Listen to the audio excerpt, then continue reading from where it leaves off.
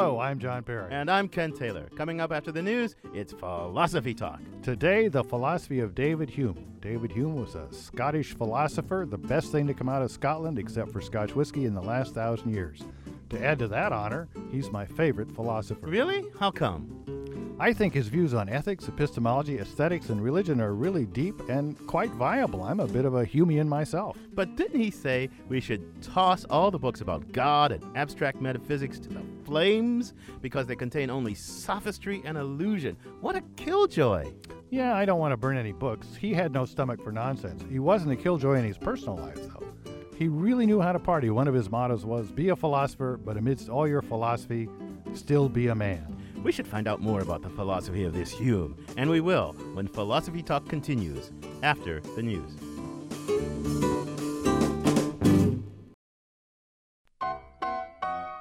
Welcome to Philosophy Talk, the program that questions everything except your intelligence. I'm John Perry. And I'm Ken Taylor. We're coming to you from the studios of 91.7 FM, KALW, San Francisco's oldest and most innovative public radio station. Continuing conversations that begin at Philosopher's Corner on Stanford's campus. And today we're going to go way back. We're going to do one of the things we do from time to time here on Philosophy Talk. We're going to continue our countdown of philosophy's greatest hits. And today we're talking about Hume. Why is Hume such a great hit, John? Well, David Hume, although he's not the best-known philosopher among non-philosophers, really made an important change in the history of the intellect. He knocked reason off its pedestal, and it's never quite gotten back on the pedestal the way it was. Yeah. Now, by reason here, we mean our ability that we use, say, in mathematics, to figure out things about the world just by thinking. And up until Hume, it's fair to say, philosophers all from Plato on thought you could do a lot of that. And after Hume, it's been pretty much in doubt. Not just thought you could do a lot of it. The philosophers worshipped at the altar of reason. They thought it was our highest faculty. They thought it was the key to our ability to learn the deep hidden truths about the world. So scientific rationality, they thought, from Plato, Descartes, Kant on, they thought it was the thing that enabled the ethics to have a rational foundation. But Hume just said, nah, none of that. That's exactly right. If you go back to Plato, Plato thought the world of sensation and experience was really illusory. It wasn't the real world. The real world was the world of ideas and timeless forms, exemplified by mathematics that you learn through the use of reason. Go on to St. Augustine and you get a Christian flavor to this. The world of our senses, the passions, the things we want to do, they're mostly connected with original sin and to be avoided. If we want to know the deep and abiding truths about God and the world, we need to just use our thinking. Yeah, Hume put some of this views of his in.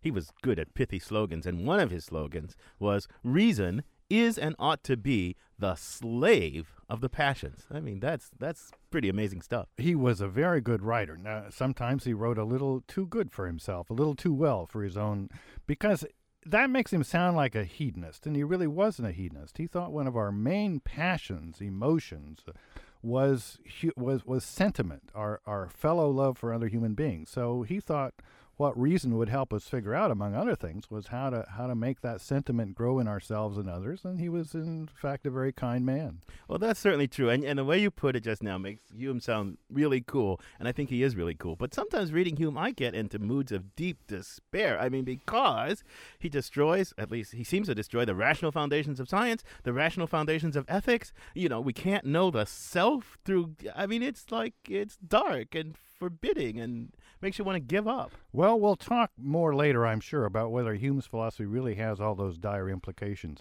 But Hume himself was a nice guy, had a lot of friends and believed in science and didn't fall out of windows because he was so skeptical about whether the earth was really there or anything like that.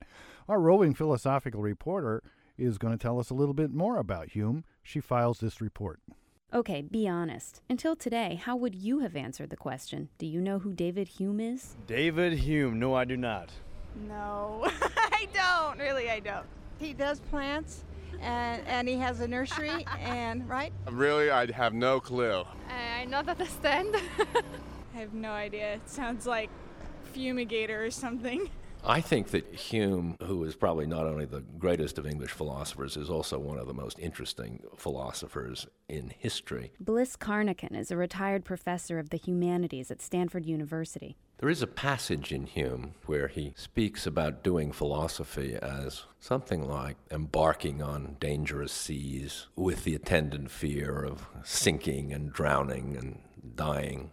He talks about dealing with this by coming back to the world of ordinary experience, the world of ordinary human exchange. Among all the great philosophers of history, the reclusive, the tormented, the eccentric, Hume's a bit of an anomaly. The problems of philosophy did plague him, but they didn't consume him. Unlike some people for whom philosophy is a psychological disaster, for Hume it seems to have been, perhaps, some speculation here, to have been a kind of therapy. He did it, he got his views out there into the world to be seen, and thereafter he becomes a gregarious participant in Scottish society. He likes a good game of backgammon, but he was a thoroughly amiable person so far as I can make out anyway. Not discomposed, not tormented, and the tranquility of his death seems to have been completely in accord with his personality.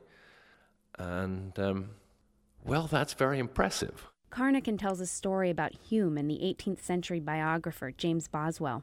Boswell admired Hume, but he couldn't accept his religious skepticism or his lack of fear about dying. When Hume in 1776, I think it was, when he was in fact dying of what was probably a stomach cancer or some such related difficulty, Boswell visited him, I think, if I remember right, more than once. And what Boswell, in his rather own tormented way, what he hoped to bring off, I think, was evidence of Hume's conversion.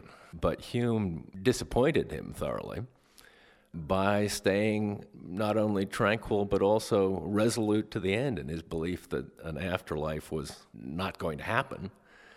And Boswell had to swallow his disappointment as a result. Philosophy, it seemed, had helped Hume achieve peace of mind, but it also made him a happier, more normal person. I think Hume as a person is a reassuring figure because he makes it okay to play backgammon.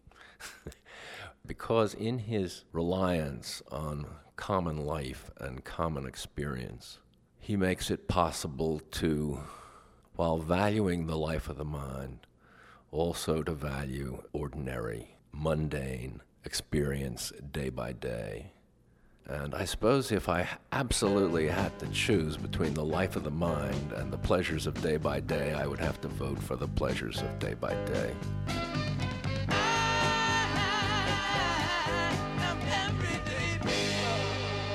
For Philosophy Talk, this is Amy Standen.